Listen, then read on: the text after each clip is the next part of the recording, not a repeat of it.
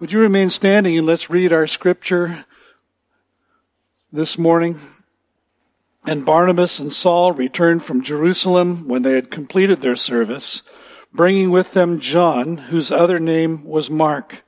Now there were in the church at Antioch prophets and teachers, Barnabas, Simeon, who was called Niger, Lucius of Cyrene, Manaen, a lifelong friend of Herod the Tetrarch, and Saul.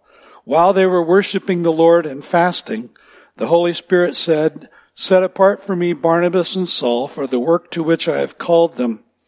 Then after fasting and praying, they laid their hands on them and sent them off. This is God's word. You may be seated.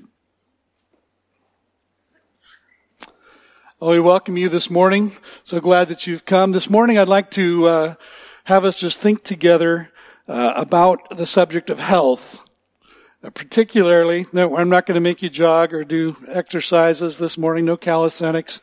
I want to talk about church health.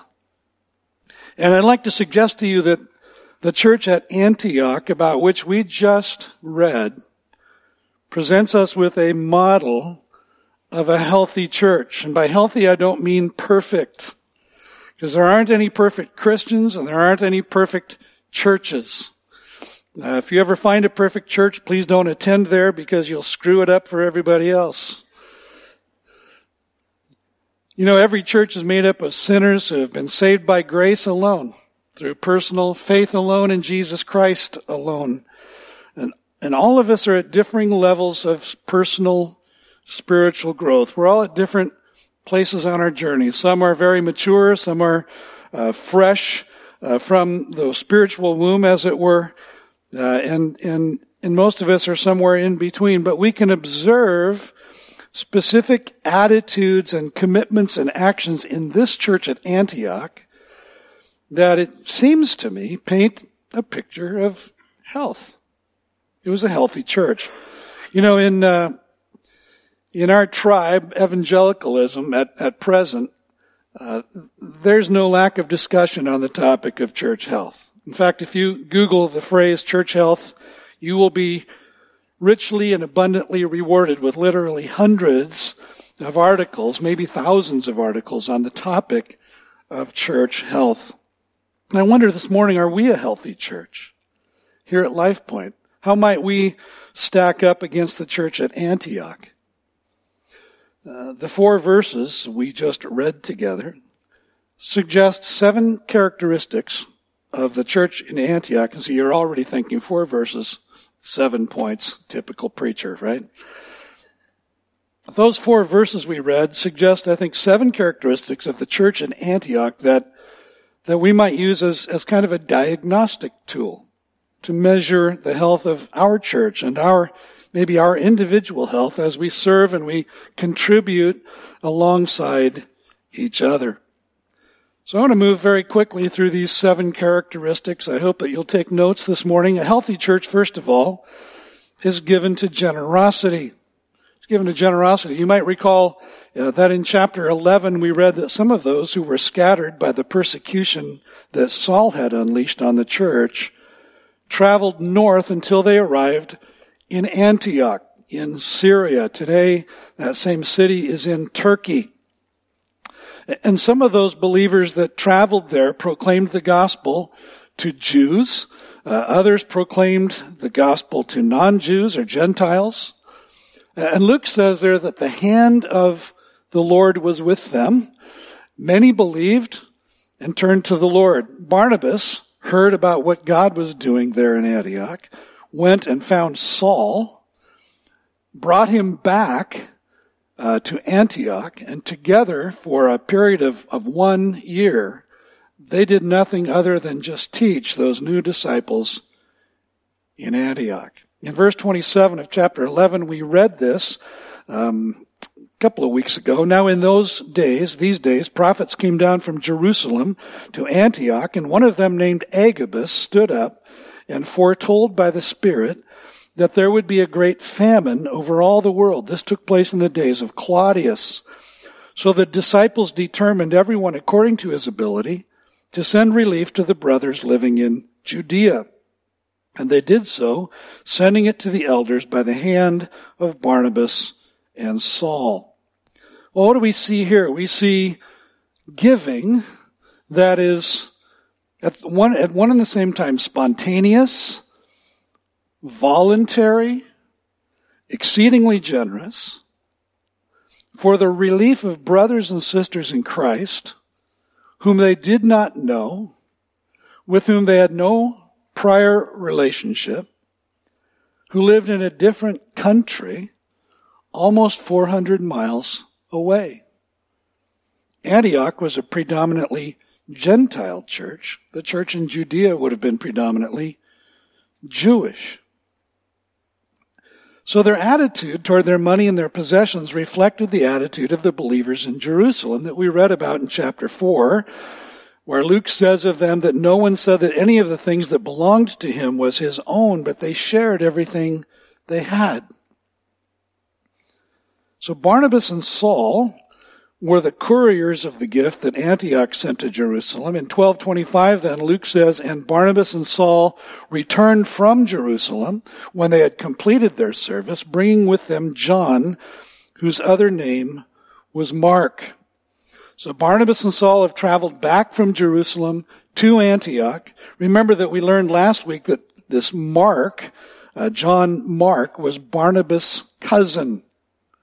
Luke introduces him into the narrative here very casually, kind of seems to be part of Luke's writing style. He had done the same with Barnabas in chapter 4, just happened to mention him and came back to him later. And we'll get to know John Mark in the weeks and months ahead as we continue to study through this book of the Acts of the Apostles.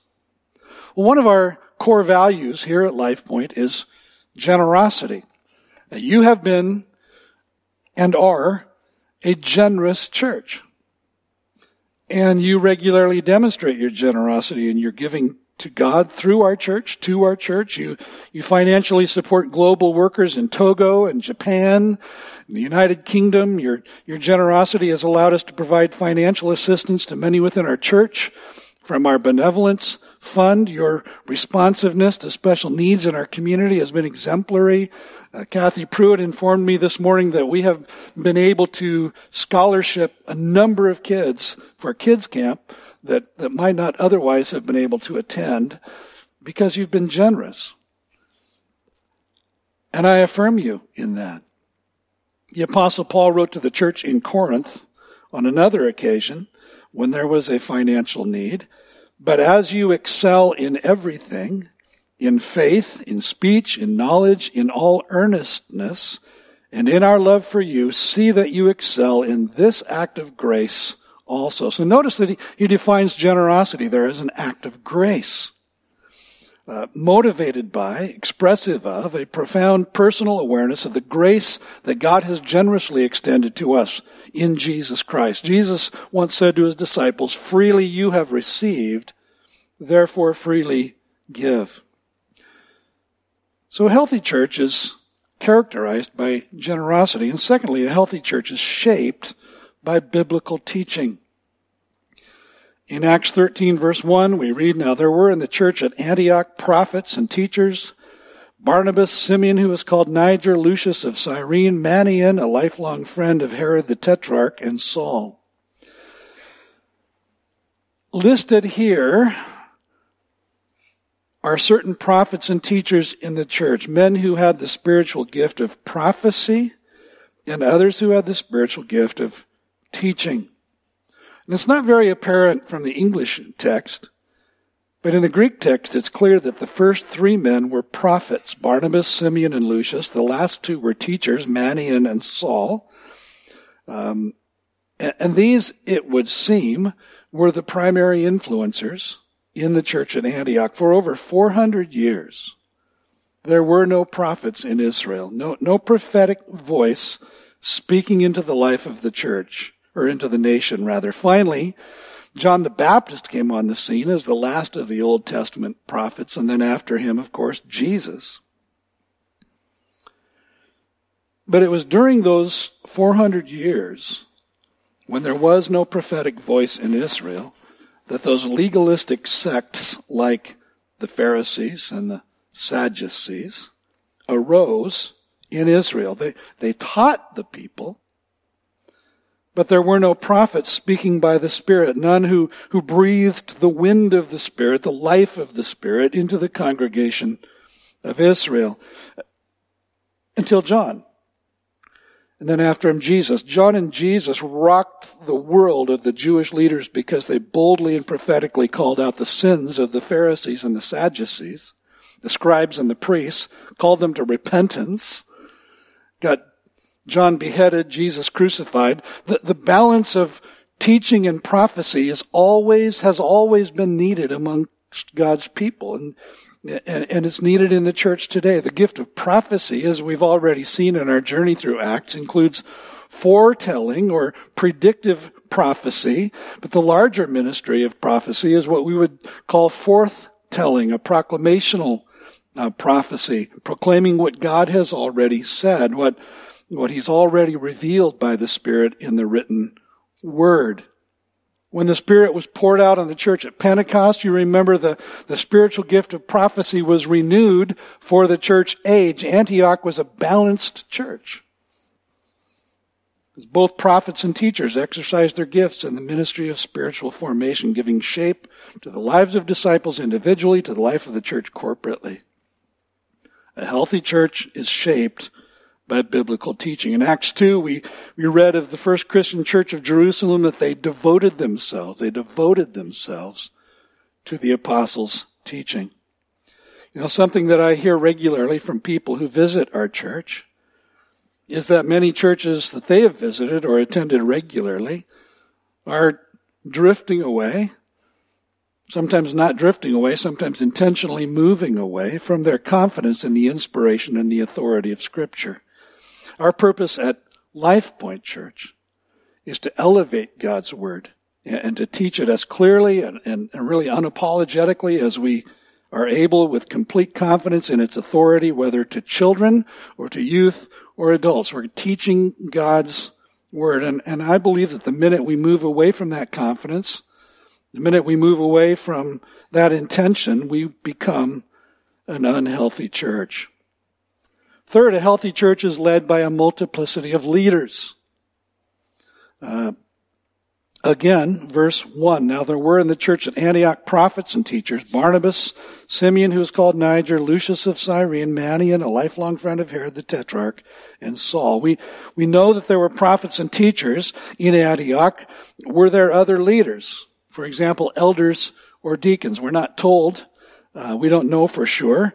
What we do know is that the New Testament model, as we look at the sweep of the New Testament model for local church leadership involves multiple leaders who are leading and serving in cooperation with one another.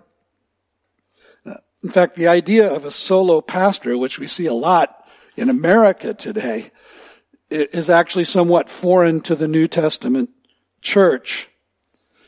In the 4th chapter of Paul's letter to the church in Ephesus, he wrote that God has given apostles, prophets, evangelists, pastors, and teachers to equip God's people for the work of ministry so that the body of Christ might be built up and the entire church might move towards spiritual maturity. The specific spiritual gifts he mentions there are not even close to an exhaustive list of all the gifts of spiritual enablements that God has given to the church, but they are the gifts we most often associate with leadership in the church, and their purpose is not to do the work of ministry.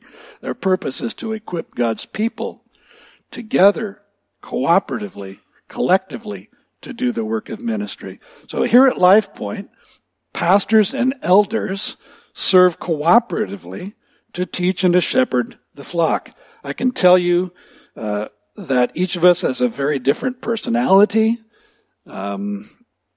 Each of us has different giftings, but we submit ourselves first to the Lord and then to each other. As the lead pastor, you might say I'm kind of the first among equals, but I too submit myself to the other elders. In fact, we're currently engaged in a study of biblical eldership because we want to continue to learn, to grow in our understanding of our role as elders and to become more effective in leading this church. So a multiplicity of leaders. And then fourth, a healthy church reflects the diversity of the community. And I'll call you back again to verse 1. By diversity, what I mean, when you hear the word diversity today, all kinds of things come to mind, right? But by diversity, in this moment, I mean the racial and ethnic diversity of the community. A healthy church will reflect the racial and ethnic diversity of its community. In giving us this list of 3 prophets and 2 teachers, Luke has also given us a glimpse of a racially and culturally diverse core of leaders. For example, we learned in chapter 4 that Barnabas was a Levite, that is, he was a descendant of the priestly tribe in Israel. He was also a native of the island of Cyprus, that great big island out there in the middle of the Mediterranean. So as a result, we would probably conclude that Barnabas was what the New Testament calls a Hellenistic Jew. That is, he was a Greekish kind of Jew, not geekish, but Greekish kind of Jew, because the culture of Cyprus in the first century was decidedly Greek. Simeon had the nickname Niger, which means black. So it's likely to assume that he was a black man of African descent. Lucius was from Cyrene, which is today in the North African country of Libya, right there on the Mediterranean. So Lucius also was African. Manaen, his name is actually pronounced Manaen, and that's just hard for me to say, so I'm just calling him Manaen. He's not here to protest. But Manaen, Luke tells us, was a lifelong friend of Herod the Tetrarch. And again, which Herod are we talking about? This isn't Herod Agrippa, whom we met in chapter 12, whose death, awful death, right, is recorded there. This is Herod Antipas, Agrippa's uncle, the one who ordered the execution of John the Baptist and before whom Jesus was examined before being sentenced to crucifixion by Pontius Pilate. The English Standard Version translates the word suntrophos as lifelong friend, and that's helpful, but the word literally indicates that he was brought up with Herod. He was raised with him. So he may have been more than just a friend, more than a lifelong friend. He may have been what we today might call a foster brother, a stepbrother. In any case, he would have been very familiar with the Herodian family, including Herod Agrippa. His upbringing meant that he was distinctly Roman in his cultural orientation. Saul, whose name will change without notice or explanation to Paul in the next chapter, was from the city of Tarsus in Cilicia, which again is part of Turkey today. But he was a Roman citizen who was raised in an outstanding premier Roman city. Self-identified not as a Roman, but as a Hebrew of Hebrews and a Pharisee. So he was a Roman Jew. So we see in this list of prophets and teachers significant racial diversity. We see significant cultural diversity. And it's exactly the kind of diversity we should expect within a cosmopolitan city like Antioch. The church in Antioch reflected the racial, ethnic, and cultural diversity of its surrounding community. And so it should be for us today. There's a lot of talk these days about racial and ethnic diversity in the church. It's become a very sensitive, hot topic. We have to kind of be careful about how we talk about racial diversity these days. But here's what I would say about it. I don't personally believe that local church leaders should give in to pressure to somehow artificially manipulate and manufacture diversity in our congregations. Jesus is building his church. He promised that he would. I will build my church, he said. But on the other hand, I believe that a healthy local church that's reaching out into its community ought to reflect the racial and cultural diversity of the surrounding community. When you examine the demographics of Olympia and Thurston County, you'll find that this area is predominantly white. Almost exclusively. But there are people in our neighborhoods who are of African descent. There are Native Americans, First Nations people. There are Hispanics. There are Asians. There are Pacific Islanders. There are East Indians. And a smattering of other people groups. So what is it that I'm saying? Just this, that while there are churches in our community, there are churches in our communities that are mostly black. There are churches in our communities that are mostly Asian. There are churches in our communities that are mostly Hispanic. We would nevertheless expect that most churches in Thurston County will be mostly white, based simply on demographics. But in healthy churches, there ought increasingly to be a growing racial and cultural diversity as Christians live out their faith and reach across racial and cultural divides to experience and to celebrate what the New Testament calls the manifold grace of God. And I love that word because it means multicolored. The manifold grace of God. It means multicolored. In fact, if you're a gardener and you understand what a variegated leaf is, that the word means variegated. It means multi-hued, multicolored. In fact, there's a New Testament paraphrase that refers to the polka dot grace of God because it's wonderfully colorful. And I'm thrilled to see that this is happening here at LifePoint. I hope it continues. It's not something we're manufacturing. It's not something we're manipulating.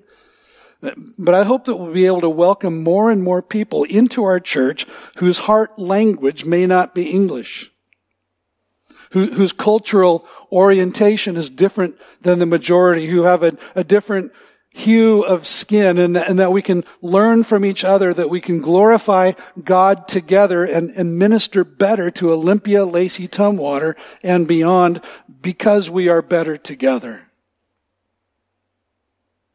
Fifth, a healthy church is matured through spiritual disciplines. In verses 2 and 3 of chapter 13 of Acts, while they were worshiping the Lord and fasting, the Holy Spirit said, "Set apart for me Barnabas and Saul for the work to which I have called them." Then after fasting and praying, they laid their hands on them and sent them off.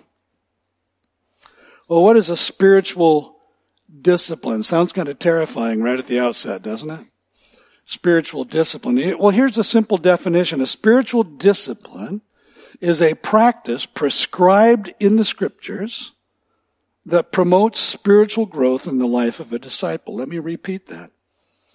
A spiritual discipline is a practice prescribed in the Scriptures that promotes spiritual growth in the life of a disciple. Let me break that down for us a little. Let's begin with that word discipline. In 1 Timothy 4:7, the Apostle Paul said to Timothy, "Discipline yourself for the purpose of godliness." Discipline yourself for the purpose of godliness. So a spiritual discipline should be understood as a means to spiritual growth. Spiritual disciplines aren't ends in themselves.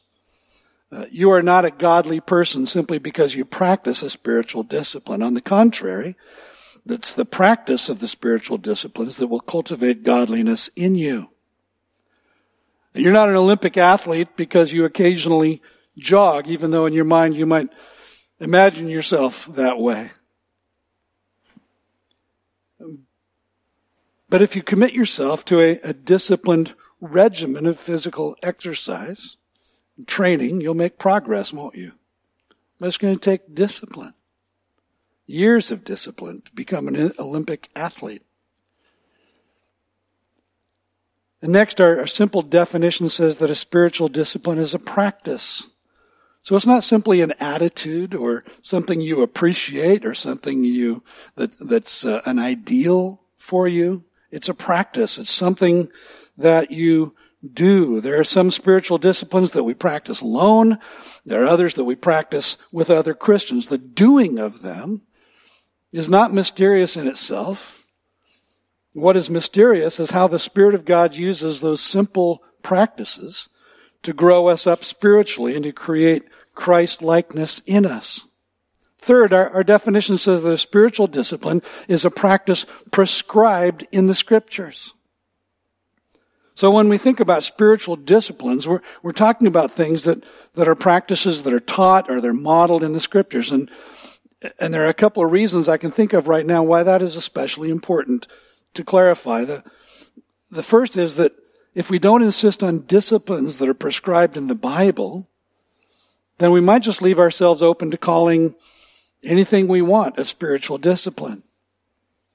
Gardening, for example, or hiking, or jogging, or even practices like yoga that have their origin not in Christianity, but in Eastern religions. A second reason is that biblical spiritual disciplines are really derived from the gospel. In other words, they emanate from the gospel. For that reason, the practice of spiritual disciplines will never divorce us from the gospel. Instead, they will direct us to the gospel. And as we practice biblical spiritual disciplines, we will be taken deeper into the mystery and the power and the glory of the gospel of Jesus Christ for our lives, rather than moving away from it as if we've ascended to some advanced level of spirituality where the gospel is no longer at the center. So you might be saying, okay, you've totally confused me. Give me an example. Well, there are 3 spiritual disciplines mentioned in our scripture text today. They are worship and prayer and fasting. And notice again that these are activities that they were doing. The Bible prescribes other spiritual disciplines as well. On that list would be things like Bible study, meditation on the scriptures, fellowship, submission, confession, worship, solitude, simplicity, celebration, generosity, and more. But notice in verses 2 to 3 that the word fasting appears twice. First in relation to worshiping and second in relation to prayer. Fasting means to voluntarily reduce or eliminate your intake of food for a specific time and purpose so that you can focus your attention on God and so that you can better hear His voice. It's removing one of the distractions that keep us from hearing the voice of God. Following on that, then, in verse 2, we would say that a healthy church is responsive to the Holy Spirit as He speaks.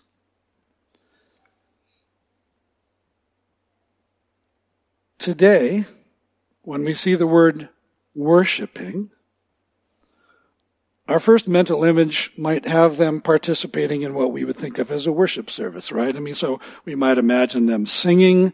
We might imagine them together in a room somewhere, lifting their hands to the Lord. We might picture them praying, and that clearly was a part of the early church experience, but that's not actually what it means in this case. The word worshiping here actually translates a word that means serving or ministering. It's not clear who Luke was describing by the word they. He might have meant the 5 prophets and teachers, or he may have meant the entire church. What it tells us, though, is that there is so much more to worship than what we usually think or expect. They were ministering to the Lord by exercising their spiritual enablements, their spiritual gifts, as they served in the ministry of the church. So understand this morning that serving is as much an expression of worship as is participating in a weekly worship gathering. When we worship, when we sing, when we do what we do on Sunday mornings here in this room, we're ministering to the Lord, yes. We are praising Him, we are worshiping Him, we are exalting Him. You're expressing our love for Him, our gratitude to Him.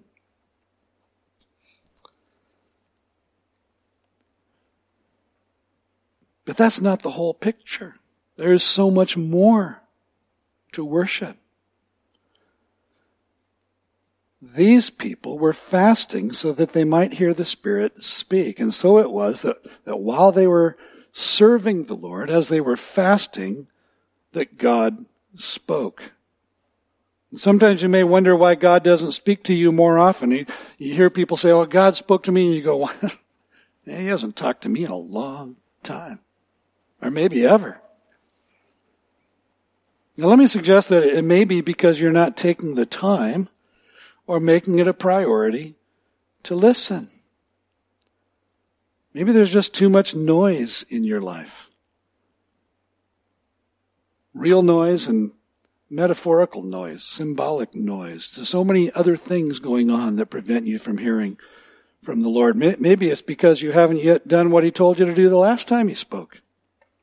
Is that possible? Maybe when you get going on whatever that was, when you actually become responsive to whatever that was, He'll speak into your life again and tell you what He wants you to do next. I heard about a pastor in South America who one Sunday morning stood up to give his sermon and he just walked up to the pulpit and he said, "Love one another."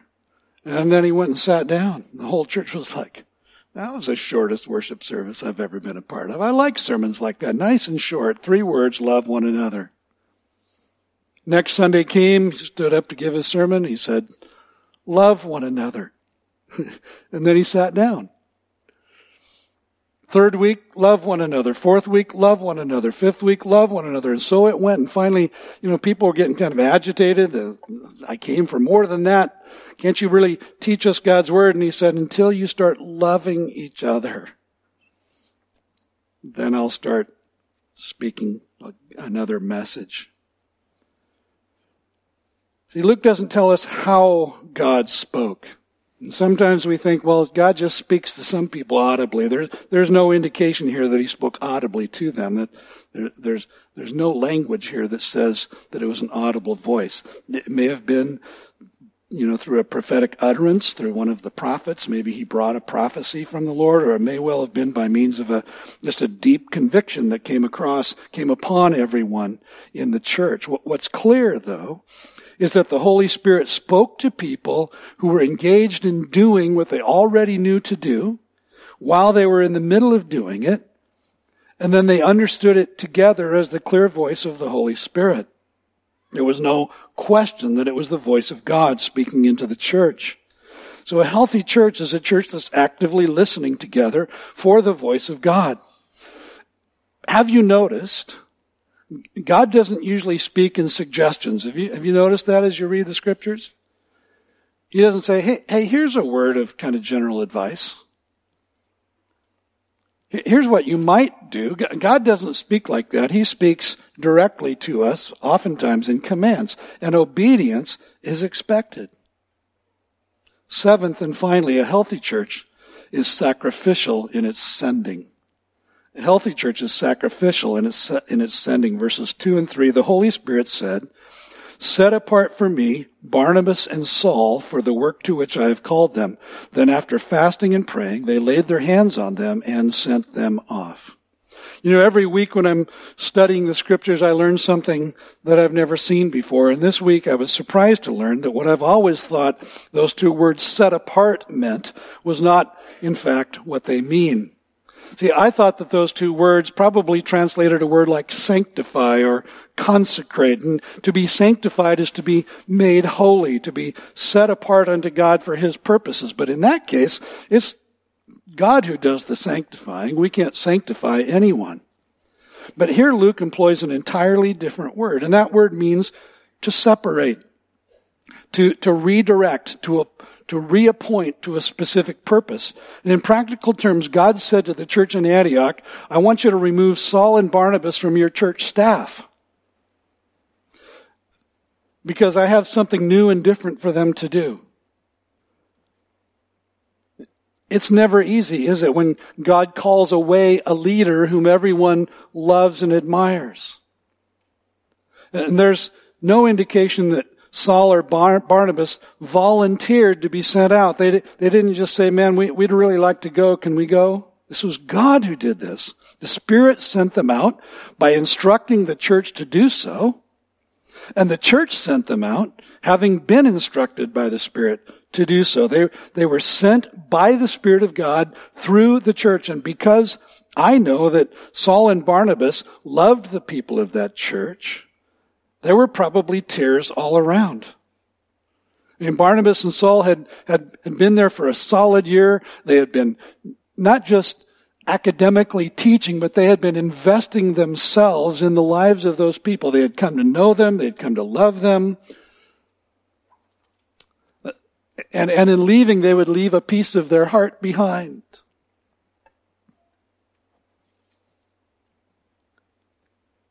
It was the Spirit of God that moved them. And what did they do next? They fasted and prayed some more. And then Luke says that they laid their hands on them, which is a symbol of affection, of identification, of partnership. They probably prayed one last time and they sent them off. And that phrase, sent them off, means that they released them. They let them go. And we might say that after laying hands on them, they took their hands off of them. After laying their hands on them, they just took their hands off and released them, let them go for God's purposes. And because they did, the world has never been the same. Imagine if they hadn't gone, Barnabas and Saul. You know, I sometimes think about the many people whom we've had the opportunity to influence here over the years, who have influenced us, whom God has then called and whom we've sent away from Life Point Church, releasing them to God's greater purposes for their lives and their ministries. I think of Ian Smith, who was a part of our church, who's now ministering with his new wife in Japan. Matt and Emily Sidley, who are pastoring a church up at SeaTac. But I also think of the many who were influential lay leaders whose ministries strengthened us as a church. A lot of them were members of the military, whom God then redirected to different parts of the state or the country or the world. And if I were to begin to list them, the list would be long. And we miss them. We miss them, but we know that God is continuing to use them to influence lives and to make a difference for His kingdom in all the places He has called them. So here's the point. A healthy church is not only a sending church, it's sacrificial in its sending. Can you imagine the congregational meeting when they announced God had told them to send away Saul, their most effective evangelist? And Barnabas, the most encouraging, the most inspirational guy in the church.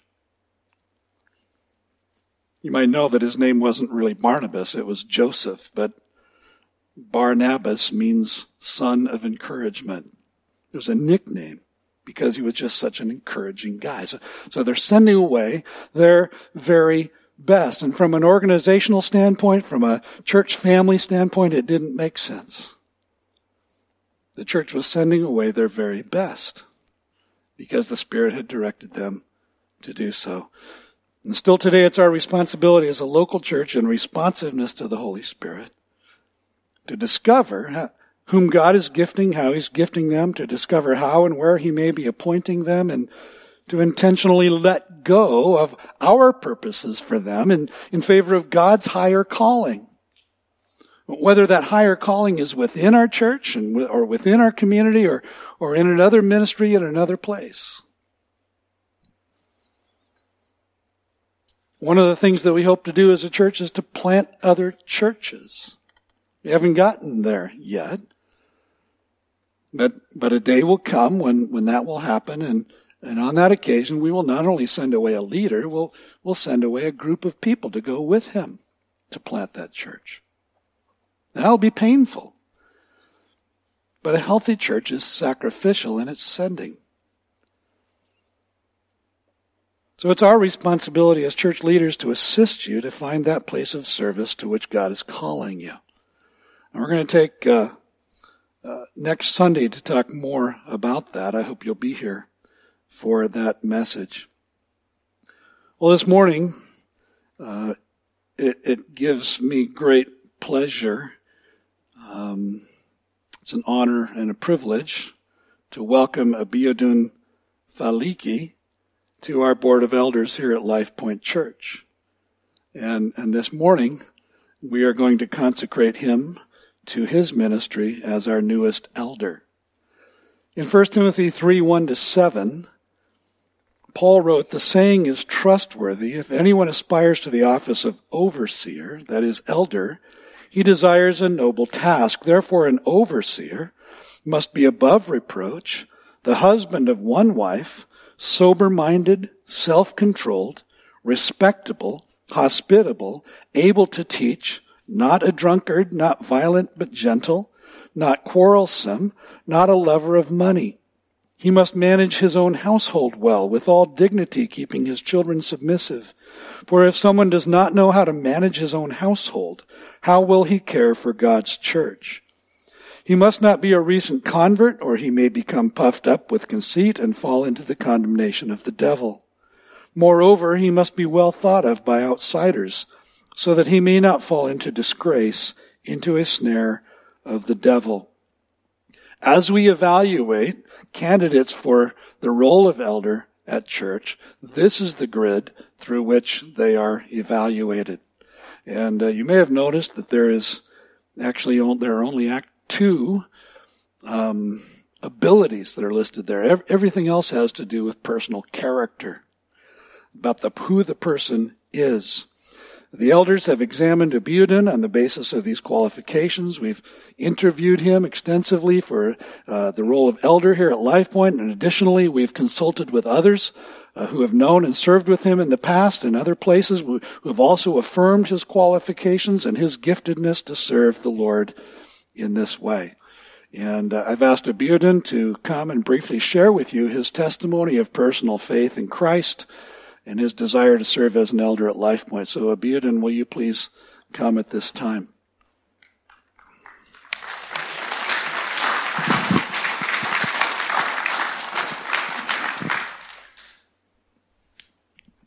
There you go. Yes, good morning. My name is Abiodun Faliki. I'm born and raised in Africa. I am I'm a Christian. I think this is my testimony. In 1981, I was an exchange student from Africa. So I came in with a scholarship from Nigeria. I'm from Nigeria, born and raised in Nigeria. So I was in Pomona, Shefi College, and Mount San Antonio College. And it was like freedom from my parents, freedom from anyone that knew me. So I was, partying heavily and all those things, as a young person. I was 19, but God was faithful. So for the first time, there was a boys market, where I was living in the apartment. I wanted to go and get toiletries, and something just told me there was a church right there. That for the first time, why don't you go to church today? It was Easter, April, and that was the beginning of being born again. Giving my life to Christ, saving me. So I was born again, 19, and and that's how my journey for Christ started. But I had a problem with my visa, my student scholarship visa. I had to go back to Africa. I got stuck in Africa for some time. But I was still a baby Christian. I just really wanted to come back to the U.S., so I got a different passport, different name, fake name, came back to the U.S., 1984. I was doing that, as an illegal alien with a visiting visa for some years before the Lord convicted me. So, 1986, the Lord just really convicted me to make things right. So I went back to Africa to make things right because of my status. So God was so faithful. There, I became disillusioned. I thought God didn't love me. I had depression, low self-esteem, all kinds of things because of the challenges that I faced. Because here was I, no college degree, nothing, starting all over again. But God was so merciful. God was so faithful. In spite of all that, I think, I finished my college back in Africa, my 4-year college, 1997. Got married to a beautiful lady, my wife, Kenny. We got married in 1997. We have our first daughter, 1998. And by God's divine design, year 2000, there was a program called Immigrant Visa, Green Card Lottery. American government sends this all over the world for people to apply to come to United States legally. That was when I got the green card visa. I got, from Africa, from Nigeria. So I came in legally with my wife, and we had 2 kids then. The oldest was 2 years old. The youngest was 9 months old, I think, or 6 months old. So we came in 2001, and 2002, we started worshiping at Westwood. And that's why I met Pastor Jim. He was the Growing Families class group leader. So we were in the Growing Families class because we are little kids. So that's when we met Pastor Jim Hayes. He was the group leader. We grew up, in that for a while. After some years, 2006, we became U.S. citizens. So my wife went back to Africa for 10 years. And, that's how the journey has been. God has been faithful. We came back to the U.S. with our kids and family 2016 to settle back again after, being back in Africa for about 10 years. So, but in spite of that, the Lord has been faithful. We came in, we were looking for a place to serve and worship. So we ended up in Life Point. That's how we came here. My wife and I couldn't just sit. We just couldn't sit. So we opened our home for home group, Life Point home group. We have a home group in our home, and my wife too. She's, they've started a women's Bible study with a lady called Gail. I think they meet at the Portable. So that's our journey. That's our life journey. Great. Yeah. Thank you.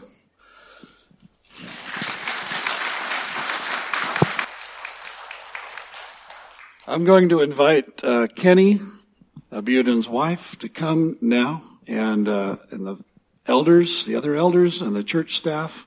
Will you please join us on the platform?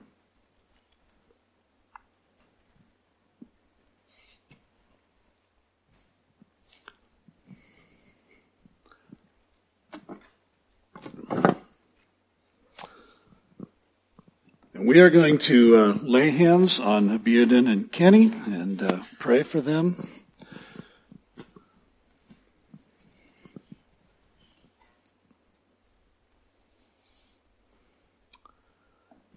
Greg, will you lead us? Heavenly Father, Lord, we are so grateful, Lord, that first of all for the salvation you give us through Jesus Christ, Lord. And we're thankful for Abiudin and Kenny, Lord, and this calling that you've placed upon Abiudin's heart, Lord, to serve our congregation and to help guide us, Lord, as a church. Father God, I pray that you draw us deeply together as elders and pastors, Lord. Give us a heart for our congregation, Lord. Please lead us through your Holy Spirit, Father God. Help us to do the great things that you have for us to do as a church and to guide us, Father. Just pray this in your Son's wonderful name. Dear God, I thank you for Abiudin and Kenny, that they are faithful servants of yours and that you've given them a heart to serve the church and to serve you. I pray that you give Abiudin wisdom and discernment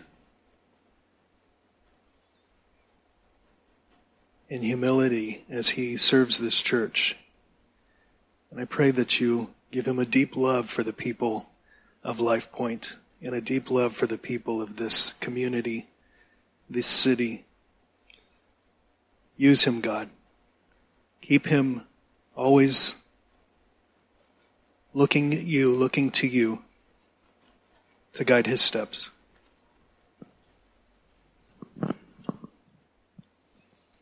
Father, we are in awe of your righteous providence and the way that you've brought Abiadon and Kenny here. We thank you for that.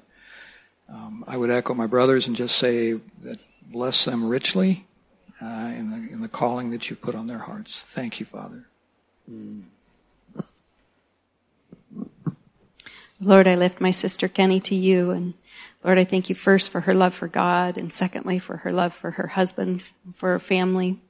Just pray as they take on this endeavor as a team that you will bless her. You'll help her to support her husband well, to come alongside him and be his helpmate through this journey, Lord. And I just thank you that she loves you so much. May that love will you bless her husband, and bless their time here.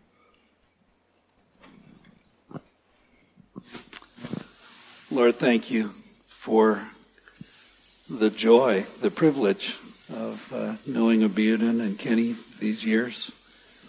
And Lord, to see the work of your Spirit in them, your grace at work through them. Thank you now for adding them to our elder council.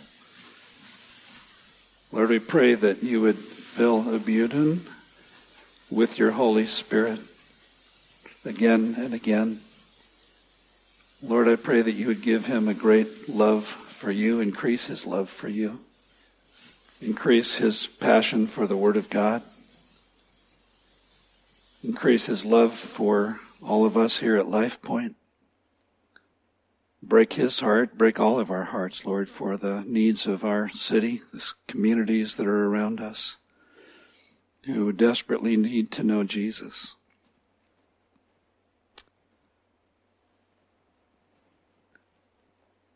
Lord, work powerfully through Abiadon, we pray. Thank you for Kenny, the good partner that you've given to him. Thank you for her gifts and her ministry among us. And Lord, may you work powerfully through her as well. Thank you for her ministry of discipleship to women. And Lord, we look forward to all that you will do. Lord, help us together to build a healthy, effective church here at Life Point. Lord, we know that you are the builder of the church. You're the founder. You are its builder. You're its perfecter. And so we want to participate with you, cooperate with you in what your Holy Spirit is about here. So I thank you for adding to our elder board, for adding to our church, and for all that lies ahead. Pray it in Jesus' name. Amen. Amen.